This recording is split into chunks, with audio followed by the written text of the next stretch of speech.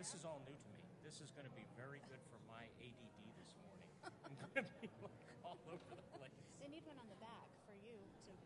That would be good. Yeah. That would.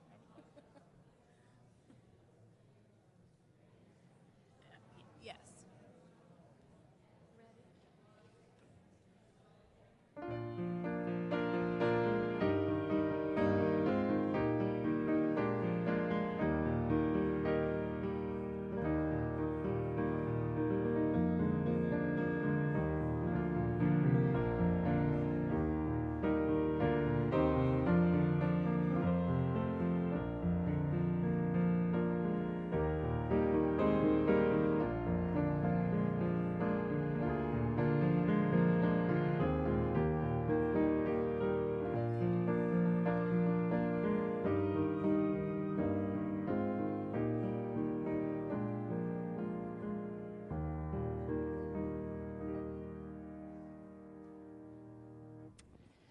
Good morning, everyone. Welcome this morning to Lake Oconee Presbyterian Church. My name is Jeff Birch, and I'm the pastor here at Lake Oconee, and it's my pleasure and privilege to welcome you this morning. Whether you are with us here in person or on the live stream, we are thrilled you've chosen to worship with us. And if you're visiting with us this morning, we hope you got the goodie bag as you came in. We're glad that you are here. And we would encourage all of you, so if you're on the end of a row, we're going to ask you to kind of get this started. We have friendship pads, and this is for visitors and members and regular attenders alike. Get that started, sign in, and then pass it down to your friend. It gives us the opportunity to just get to know you, to reach out, to develop, hopefully, a friendship with you. Several different announcements that I want to share with you. Lynn, today's the deadline, right? They still have time. We could put the countdown back up for how much time that they have in terms of what I'm talking about here is a women's ministry event on the 24th, so that's this coming Thursday, to Macon and to the Cherry Blossom Festival. And so, ladies, you're all invited, and sign up either on the sign-up sheet or contact Lynn Folks, who's sitting up here, who's the director of the women's ministry for that. But today is the deadline so that they can organize in terms of that. Inquirers class, that is coming up on Friday evening, April 1st, and Saturday, April 2nd. The deadline to sign up for that is this coming Friday. I know the bulletin says Tuesday, but it's Friday, March 25th. Just RSVP to the church office if you have an interest in that. Holy Week is coming up, and we're real excited this year as we are entering into, we'll have a Maundy-Thursday service. We will also have a service at noon on Good Friday. And then on Easter Sunday, we will start at 9 a.m. with an Easter brunch. My good friend Brent Johansson, raise your hand, Brent. See that guy? He's going to be outside by the sign-up sheet. Now, I even brought this with me. Look at this. This is the coolest sign-up sheet I've ever seen. You sign up and you decide what to bring. Now, I like casseroles, and so we suggest 18, but I don't know what the rest of y'all are going to have. And I also like bacon, so whatever you want to put bacon in, Brent's going to be back there and going, sign up for more bacon. The point being, this is so well organized. This is like a well-oiled machine, but we do need your help, even on things like setting up, which they'll be doing the day before on the 16th, and help with cleanup. So after the service, and yes, I'm going to repeat this every Sunday between now and Easter, okay, sign up on that. Now, I have been repeating for other sign-up sheets for the past. Nursery and communion helpers. We still need help in both of those areas. And so we would encourage you to sign up on the sign-up sheets for that. We have, I'll just point this out, you can read this, a building of Sheds of Hope coming up, not this week, but next week, so note the dates and the times for that. And something I told Yvonne, we're going to start to really push a little bit more. It's a way we can stay connected. I don't know if you knew we had a mobile app you can put on your phones.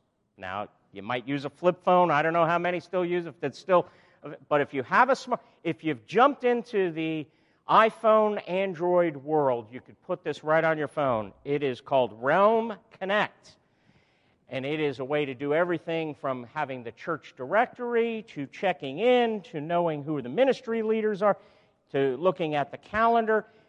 This thing will even feed you the bacon on Easter morning if you want. This is a powerful app. So it does just about everything. You want to download, and if you need help, come into the office. I guarantee you Megan and Yvonne will help you out with that. So did I make announcements fun? I try to, this is kind of our pre-work. We're not into worship yet. We try to have fun with this. But now we are moving into our time of worship. And so as the prelude is played, I want to encourage you to prepare your hearts to meditate on the glory of the Lord. He is calling us into His presence this morning.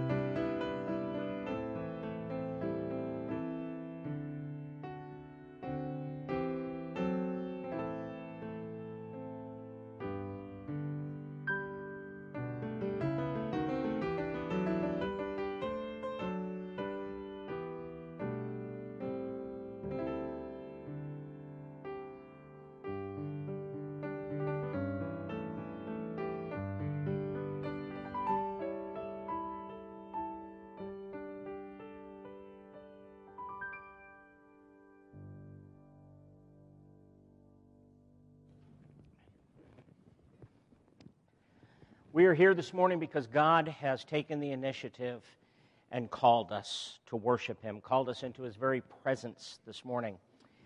So we want to bring our whole selves before the presence of God.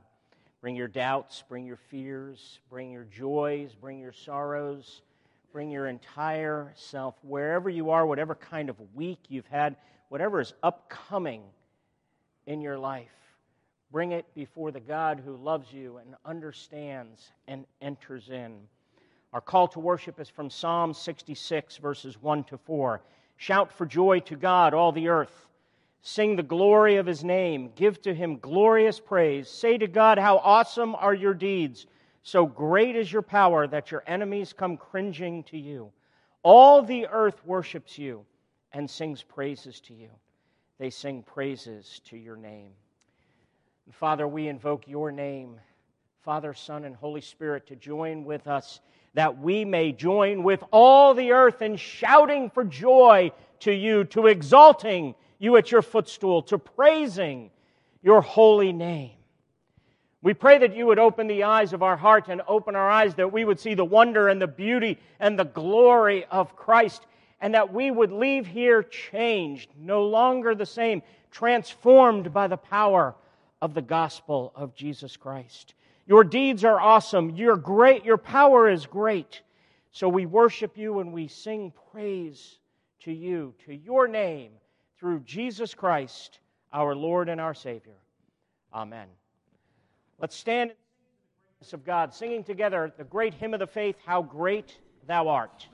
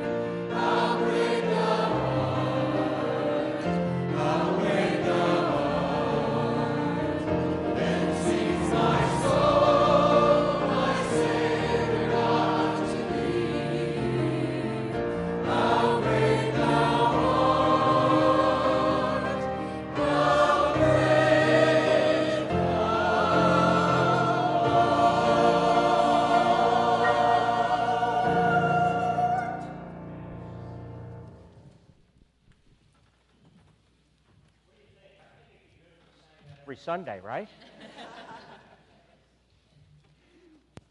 When Isaiah went into the temple and saw the glory of God, in one sense, how, there is a rhythm to worship.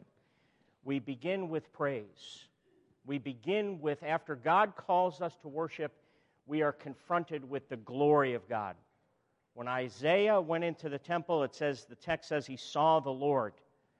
And he saw the seraph and the cherubim flying around, and they were crying out, "Holy, holy, holy is the Lord God Almighty." What happened next in Isaiah's heart? He was confronted with his own sin. So in the rhythm of worship, as we are, in a sense, retelling the gospel story, it begins with God, but then it descends into seeing our own need, the human condition, the sin of our own heart. And so, friends, we are going to have a time of confession of sin. And our need of confession this morning is out of Psalm 130, the first 3 verses, where the psalmist cries out of the depths I cry to you, O Lord.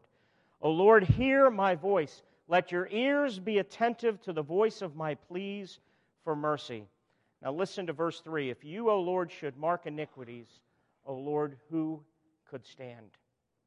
Now we know that in Christ we're already forgiven for our sin. So why do we confess, both individually and corporately? Because we continue to sin. Anybody out here not sin? Even this moment, this very moment, we're sinning in that we're not loving God with every ounce of our being. And if the wages of sin is death, sin is always alienating for us from God and breaking fellowship. So a time of repentance, a time of turning our hearts back to the Lord, a time of confession is not meant to get us into a relationship with Christ. It is to restore our enjoyment and communion of Him. So I invite you to take a few moments and meditate upon the Lord. Examine your own life. Examine your own heart, where you are with the Lord. Have a time of personal confession. And then in just a few moments, we will pray together. So I will begin, and you join with me. We will pray together this corporate prayer of confession. Let's pray.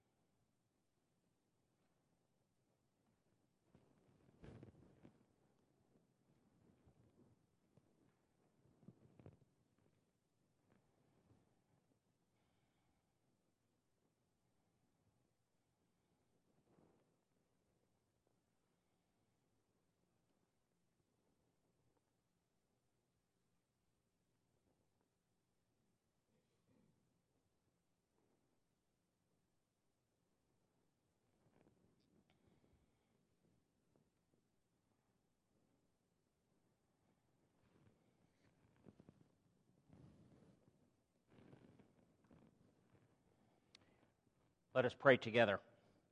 Gracious God, our sins are too heavy to carry, too real to hide, and too deep to undo. Forgive what our lips tremble to name, what our hearts can no longer bear, and what has become for us a consuming fire of judgment. Set us free from a past that we cannot change. Open to us a future in which we can be changed, and grant us grace to grow more and more in your likeness and image. Through Jesus Christ, the light of the world. Amen. And friends, I now pronounce upon you the assurance of pardon. The psalmist says, "But with you there is forgiveness, that you may be feared." Friends, I want you to hear and receive that with the Lord, by His grace, you can be forgiven. Past, present, and future. After Isaiah received the grace of the Lord, he could hear the counsel of the Lord sending him out. He could hear he was received back into communion with God, and he was able to praise God.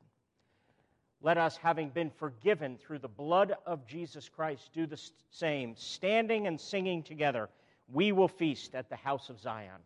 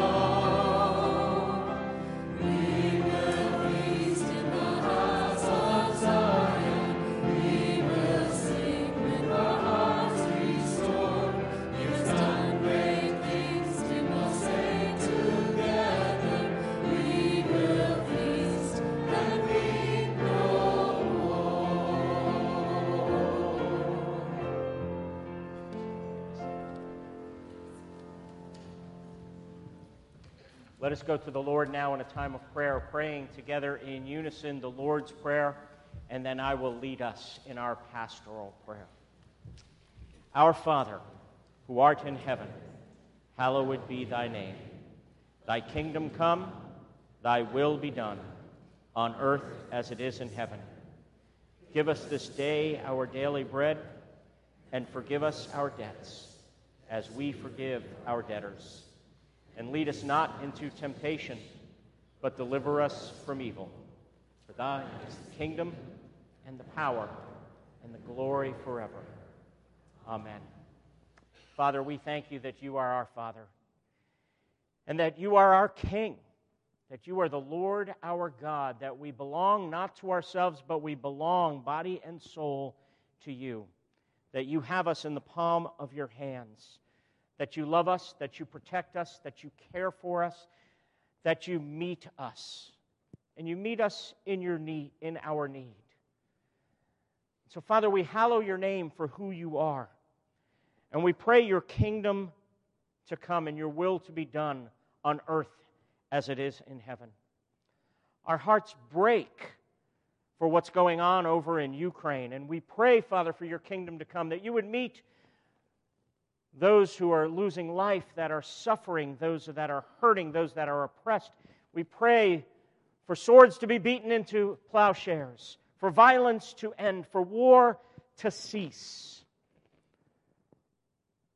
We pray for moms and children who've been separated from their dads, families that have been displaced, homes that have been destroyed.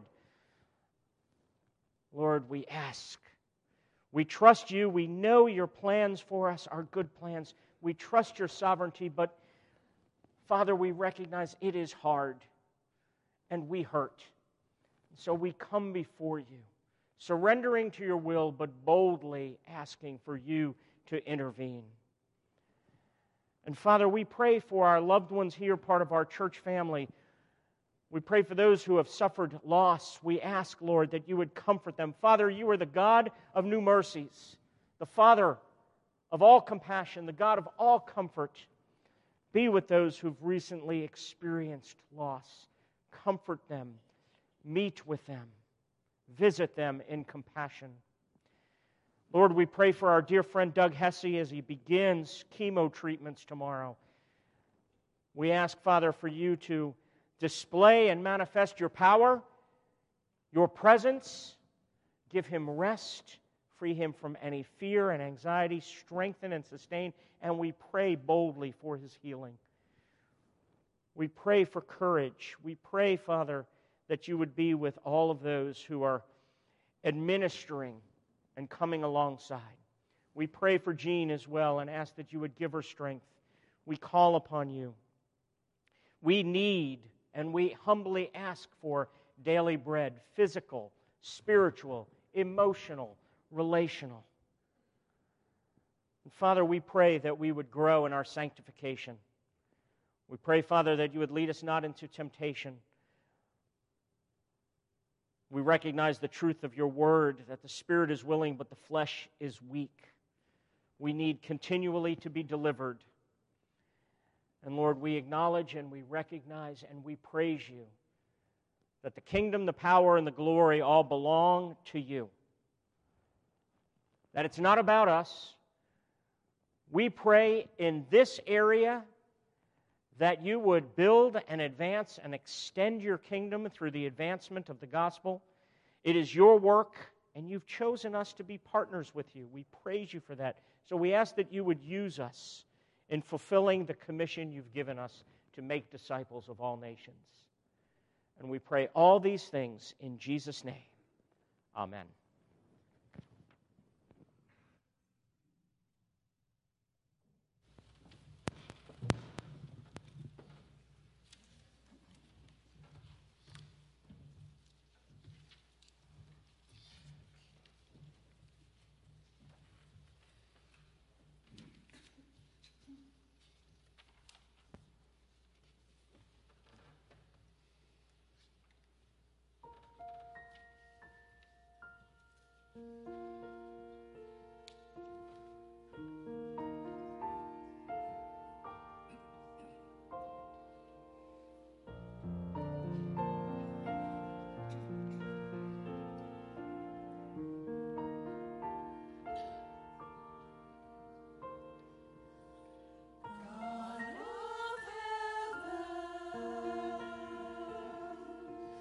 God of all the earth.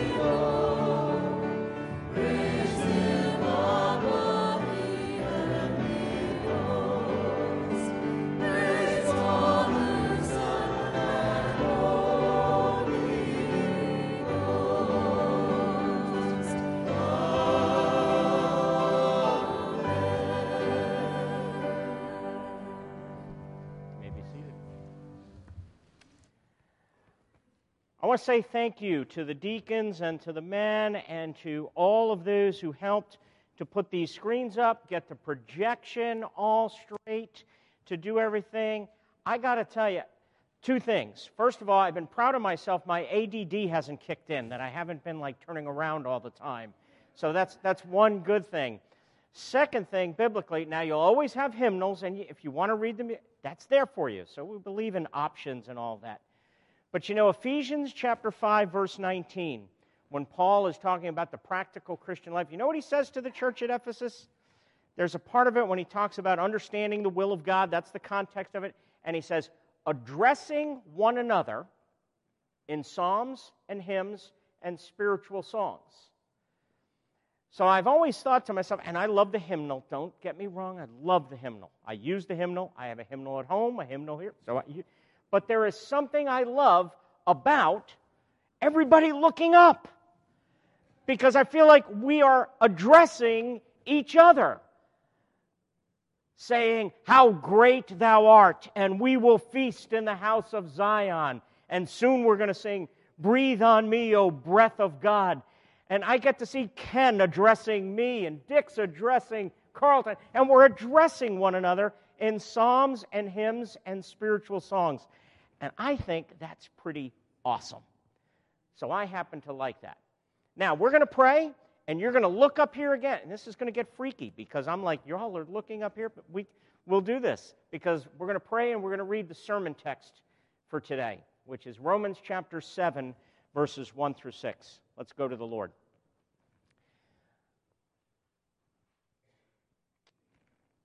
Earlier in the service, the prelude was played that said, open my eyes, Lord.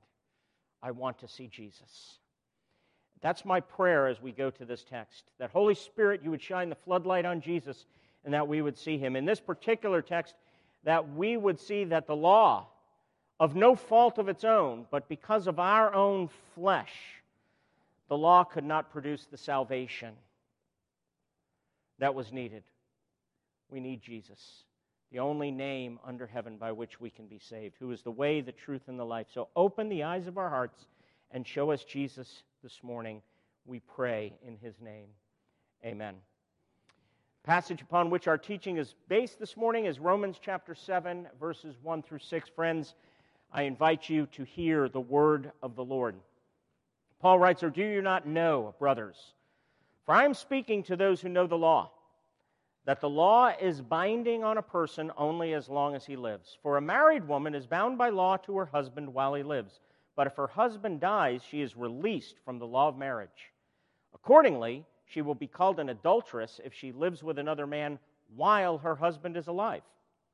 But if her husband dies, she is free from that law. And if she marries another man, she is not an adulteress. Likewise, my brothers, you also have died to the law through the body of Christ, so that you may belong to another, to him who has been raised from the dead, in order that we may bear fruit for God. For while we were living in the flesh, our sinful passions, aroused by the law, were at work in our members to bear fruit for death. But now we are released from the law, having died to that which held us captive, so that we serve in the new way of the Spirit and not in the old way of the written code. Friends, this is the word of the Lord that has been given to us by God because he loves us. You hear me mention a lot that we are all creatures who are shaped by the stories that we're familiar with. We are creatures who are shaped by stories. Those stories that form us, that make us the men and women, boys and girls that we are, that become part of our overall story. Part of my story is that I happen to be a person who thrives and loves words of affirmation, words of blessing. It's just kind of, what was the book, Love Languages before? That's one of my love languages. I happen to love words of affirmation. So while on vacation, I'll tell you this brief story, Evie and I decided to get each other Apple Watches, like series way back when they're real cheaper, not series 4 billion when they cost however much they cost. Okay? So we get Apple Watches. And I'm thinking to myself, maybe this will motivate me to things that I should be doing. Like walking and exercising, eating right and eating healthy and all. Notice how even my tone of voice changes, right? So I put the thing on, I get it, and I'm out walking yesterday. And all of a sudden, this thing beeps and star bright and stuff like that. And I look at my Apple Watch, and it says, "Way to go, Jeffrey. You have reached your goal. Way to seize the morning." And I go, "Yes!" And Evie couldn't get me to sit still the rest of the day. Because I'm like, I got 14 other goals I got to reach here. I'm going to lose 30 pounds in 6 hours. I'm a man who is shaped by words of affirmation. Now, for the world of the Roman Christians, especially the Jewish Christians in that congregation at Rome, for the nation of Israel, their life-shaping story was the story of the Exodus.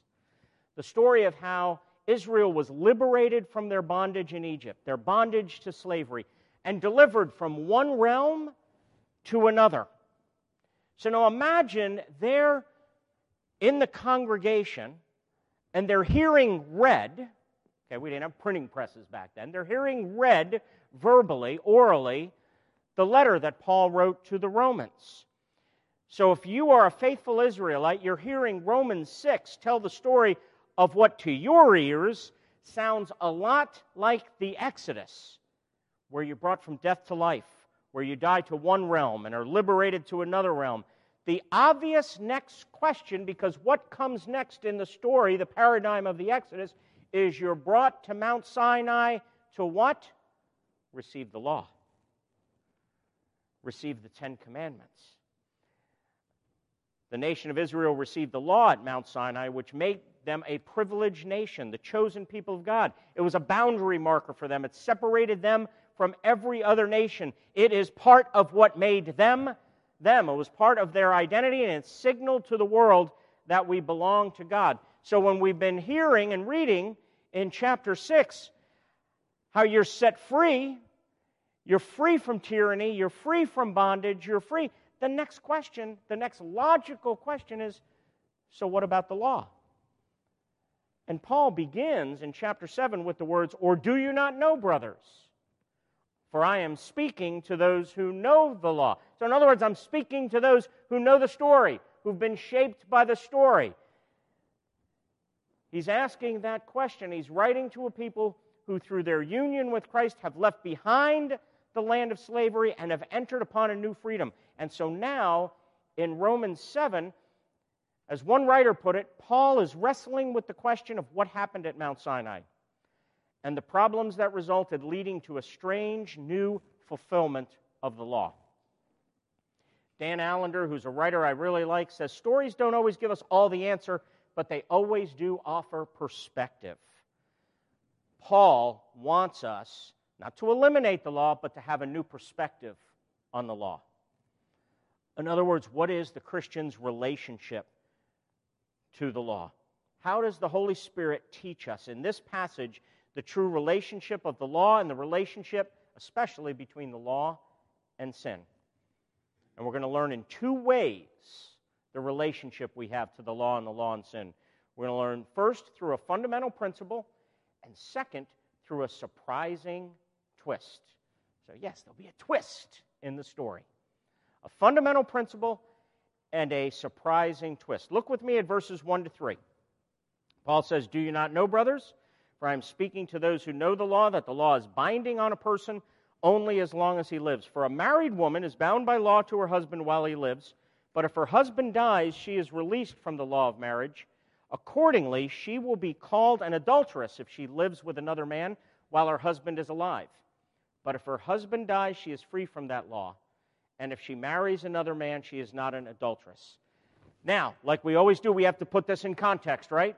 What is Paul doing here? How does Romans 7 fit with Paul's overall argument in this section of the letter? Well, remember chapter 6, what he's just come through. He's rejecting certain false conclusions which can be derived from the teaching of the gospel. He has just said in chapter 6, verse 14, "For sin will no longer have dominion over you." Why? Because you are under grace and not under law. Interesting. Sin will no longer have dominion over you, not because you're doing every one of do this, don't do that, do this, don't do that, but specifically sin will have no longer have dominion over you because you were in the realm of grace. In other words, he's answering or anticipating the question, should we continue a life of sin so that grace may increase all the more? And of course he says, by no means. The triumph of grace does not produce sin because the domain of sin has been definitively broken through our union with Jesus Christ, through our solidarity and our union with Jesus Christ. The problem here is not with the law, but with us. The problem is sin, not the law. So what does Paul do? He tells a story. He uses an illustration of a married woman to make his point. And what is his point? He says, where a death occurs, it releases people from obligations under the law. One commentator put it, death brings a person out from under the rule of law. So like a married woman who, when her husband dies, is no longer bound by the law of marriage, she is then free to remarry. Now, there is an issue with how Paul states this illustration that, and this is what you pay me to do, read the commentaries, drives our trusted commentators crazy. Actually, it's fun for a guy like me, who's not all that smart, who's kind of looking and going, oh, these guys are flipping out over this. This is kind of fun to watch. Because they would expect Paul to say that she is free from the law when she dies. Not what the text says, though, is it? And so as some of our most trusted commentators point out, Paul's intention here is to not make a point-by-point correspondence, but to give a fundamental principle. And that principle, according to a man by the name of Thomas Schreiner, is one's relationship to the law changes when death occurs. One's relationship to the law changes whenever a death occurs. So as this commentator points out, Paul is explaining that the law itself could not give the life it promised, but instead was bound to work on the negative side of the equation. In other words, it's no fault of the law, but it's because of our flesh. And it's because of the sin. So what is Paul doing? He is speaking to a people who have their whole lives been defined by the law. And he's looking at them and he's basically saying, how has that worked for you? Think of Israel's history, just to give an example. You would have thought if the law really would have worked, they would have received it at Mount Sinai and then they would have led a obedient, covenant-keeping, light to the nations sort of life that they were called to, right? Is that their history? How many of you know your Old Testaments? They were so disobedient, it led them, they ended up in exile. I want us to look at our lives for a second, because again, we need to understand the framework that Paul is working from. He's again describing two types of humanity. Those that are in Adam or in sin, and those who are in Christ or under grace. A Christian is one whose old self, the old man, has been crucified with Christ. Going back again to chapter 6, Paul says, we know that our old self was crucified with him in order that the body of sin might be brought to nothing, so that we would no longer be enslaved to sin. So we know that. We know that that happens. That fundamental change occurs when we become a Christian. But yet, let's look at our lives for a second. Look at how many of us, including me, choose to live. We tend to live, don't we, with, saved by grace, justified, crucified with Christ, no longer under the realm and tyranny of sin, saved not by law, not by works, but totally by grace. And that's the justification side. And then we come over here to the sanctification side. Cultivate, and we seem to think, But now if I only had enough discipline, if I obeyed the law, if I followed all the right principles, how does that work for us? Does putting a law on yourself really ever work? Let me go back to my favorite area of life, dieting. Could that be my thorn in the flesh, maybe? Or maybe my 12 thorns in the flesh? I'm not sure. Does just saying, I have to have more discipline, or beating myself up, why am I not more disciplined? I should do better. Maybe if I find another program or another, does that work? Well, it hasn't worked in my life. What's needed is a heart change from the inside out. Paul said it earlier. It's the kindness of God that leads to repentance. That's why I shared the story. I resonate with words of affirmation, words of blessing. That's what motivates me. It is the same thing with believers. This is where Paul doesn't leave it there. He gives it a new, surprising twist, where he says in verse 4, likewise, my brothers, you all have died to the law through the body of Christ, so that you may belong to another who has been raised from the dead, in order that we may bear fruit to God. For while we were living in the flesh, our sinful passions, aroused by the law, were at work in our members to bear fruit for death. But now we are released from the law, having died to that which held us captive, so that we serve in the new way of the Spirit. In other words, the fundamental change has gone from external law to internal Spirit. And what does the Spirit do? The Spirit shows you, communicates to you through all the means of grace, through the Word, through prayer, through the sacraments, through our fellowship. This is the point of our relationships together. This is what we ought to be doing with one another. Building up each other in Christ. Pointing out and applying to us how beautiful and wonderful and the wonders of Jesus Christ. Because if you look with me here, look what it says in verse 4.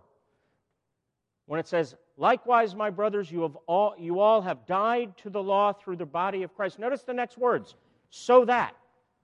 So that always indicates the purpose. In other words, you've died to the law for this purpose. And notice the purpose doesn't say so that you can now go do whatever you want. Live, be free. Sing, born free. Go out. That's not what it says. Notice the text. So that you may belong to another. To him who has been raised from the dead, in order that we may bear fruit for God. In other words, we've died to the law not so we can be autonomous or independent, but so we can be married to Christ. Alan Noble has written a book recently. Alan Noble belongs to a PCA church out in Oklahoma, where Evie and I lived for several years. And he wrote a book that I would highly recommend. It's called You Are Not Your Own. And in it, he says, this is the fundamental lie of modernity, meaning of modern times, that we are our own.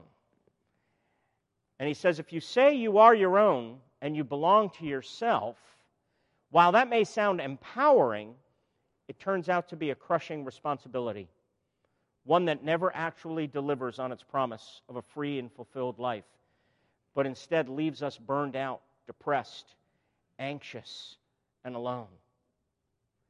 See, listen to this. It sounds so appealing, doesn't it? Do whatever you want when you want. Live for yourself. You belong to yourself. Just, wow. No restrictions. Sounds, actually, that will crush you. You know why that will crush you? Because that is not how you were built and designed, and you're a creature. God's the creator. You didn't make yourself. That's not how the Creator made you to live. So you're being like a fish out of water. To live for yourself is like being a fish out of water. Or Tim Keller gives the illustration, it's like being a remote control. Remote control, right, has a certain purpose, doesn't it? On my TV, its purpose is to turn on ESPN. There you go. It's fulfilling its purpose.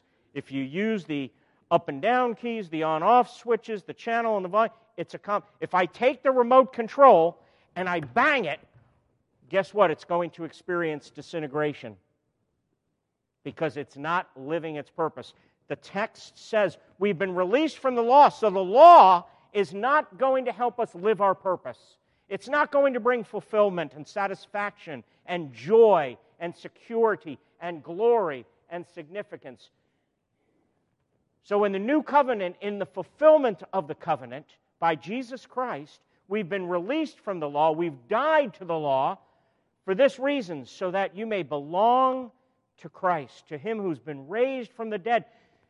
You're united to the one who's already been raised. That's why, in one sense, you have already been raised. That's why it says in chapter 6 that you may walk in newness of life. Resurrection life. Resurrection power. It is not the law that's going to bring transformation. It is only union with Christ. It is only union with Christ that's going to begin to transform you. And why is that? Well, if you look at the next verse, it says, so for while we were living in the flesh, remember, that doesn't mean your skin, your material self. That means your old man, the old self dominated by sin. It says, our sinful passions aroused by the law were at work in our members to bear fruit for death. What does that mean, sin is aroused by the law? Well, again, there's nothing wrong with the law. It just means that the law does something. The law exposes something. The law exacerbates something. What does it exacerbate? It exacerbates sin. Let me give you 2 illustrations. I mentioned the screens earlier. I saw the countdown that was going on. So this illustration is not my sermon notes. This illustration came from my sinful heart as I saw that countdown going 4 minutes and 31 seconds, 4 minutes and 30 seconds. So it's telling me I'm supposed to be somewhere. There's a law that's telling me, be up here in 4 minutes and 29 seconds. You know what the law does in Jeff's heart? What if I'm a little late? What if it goes off and I don't make it in time? And you would think it's just because I'm loving people and greeting people. Oh, sinful. Was there anything wrong with the countdown? Of course not. It arouses my sinful passions to be in control of my own life. Because here's what the flesh is characterized by. Nobody's going to tell me what to do. I will do it myself. You're laughing, so you relate to that, right? Another illustration. If I had 2 doors up here, and one door said, free to enter, come on in, and the other door said, keep out. Which one are you leaning towards going into? How many of us are going into the keep out door for no other reason than it says keep out? Now, is there anything wrong with the law that says keep out? Of course not. It's the law. What's wrong? Our hearts. The law will not change you. The law will not transform you. The law is designed and built by God to show you need Jesus. It is only Jesus that can transform us. Which is why the text talks about the answer to the problem, verse 6. But now we're released from the law, having died to that which held us captive, so that we serve in the new way of the Spirit. The Spirit who Jesus said in John chapter 16, verse 14, brings glory to Jesus by taking from what is His and making it known to us. The Spirit. That's why every week part of my prayer before the sermon is, Holy Spirit, be our teacher. Because you know what the Holy Spirit's job is? To shine a huge floodlight on Jesus. And I want us leaving here each week not being better people, but being greater lovers of Jesus. Because only Jesus will transform us. I pray that I can only effectively communicate the glory of Christ. And the only way to serve in the new way of the Spirit and bear fruit for God is to die to the law. And that's risky, and that's scary, because we like boundaries, don't we? We like clear and cut binaries, black and white. Do this, don't do this. Very safe, very familiar, very, keeps us... All of a sudden, you get this free from the law thing, and you kind of get, Jeff's becoming a hippie. Look out. Woo! No. Jeff loves Jesus and wants you to have Jesus, because only Jesus will transform you to love God and love other people and love our city. One writer put it this way, and I'm going to close with this and summarize it this way. He says, "We've died to the law and so have been cut loose from the ties with which it bound us to the solidarity of the old Adam, forcing us, like a woman bound to a husband, to bear his children, which in this case means death. Instead," and hear the instead, "we have been bonded to the Messiah in his new risen life, so that we can bear a different kind of fruit. Fruit for God, the fruit of the Spirit. We are married to Christ. He's our bridegroom. We are his bride. We are the bride of Christ. That's why Paul wrote in 2 Corinthians chapter 11, he says, "For I feel a divine jealousy for you, since I betrothed you to one husband, to present you as a pure virgin to Christ." We are united, we are incorporated into Christ, so that we've died with him, been raised with him, and that we may walk in newness of life, that he's our bridegroom. And as our bridegroom, he goes through everything that we go through. He feels everything we feel. He lives in solidarity with us in our joys and in our pains, in our highs and in our lows, in our peaks and in our valleys. We belong to the one who has been raised from the dead, which means death no longer gets the final word, resurrection gets the final word. And that's your hope.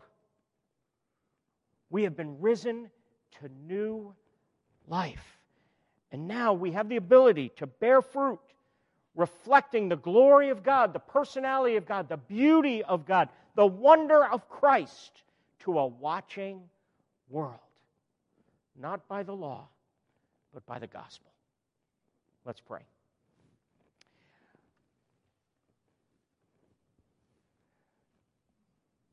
Father, it can be a very scary thing. We hear it as good news, and then we can so quickly revert back to living under law. It just comes naturally to us because it's familiar boundaries. This is good, this is bad. Help us to have in the forefront of our mind that the law will not change us. The law is a wonderful, beautiful thing, that by the Spirit we keep the principles of it. We love you, we love other people, but that the law cannot be the power to change us.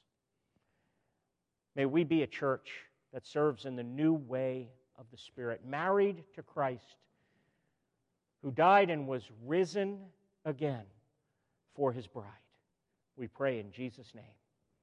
Amen. I invite you to stand as we sing our closing hymn this morning.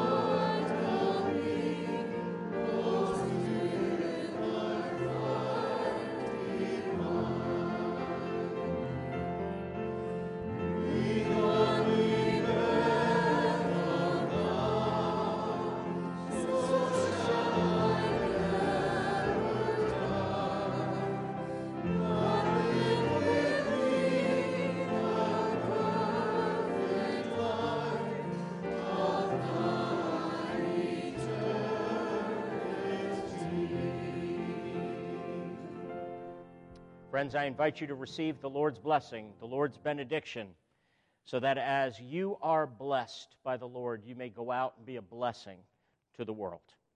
May the love of God the Father, the grace of the Lord Jesus Christ, and the fellowship of the Holy Spirit be with you now, this week, and forevermore. Amen.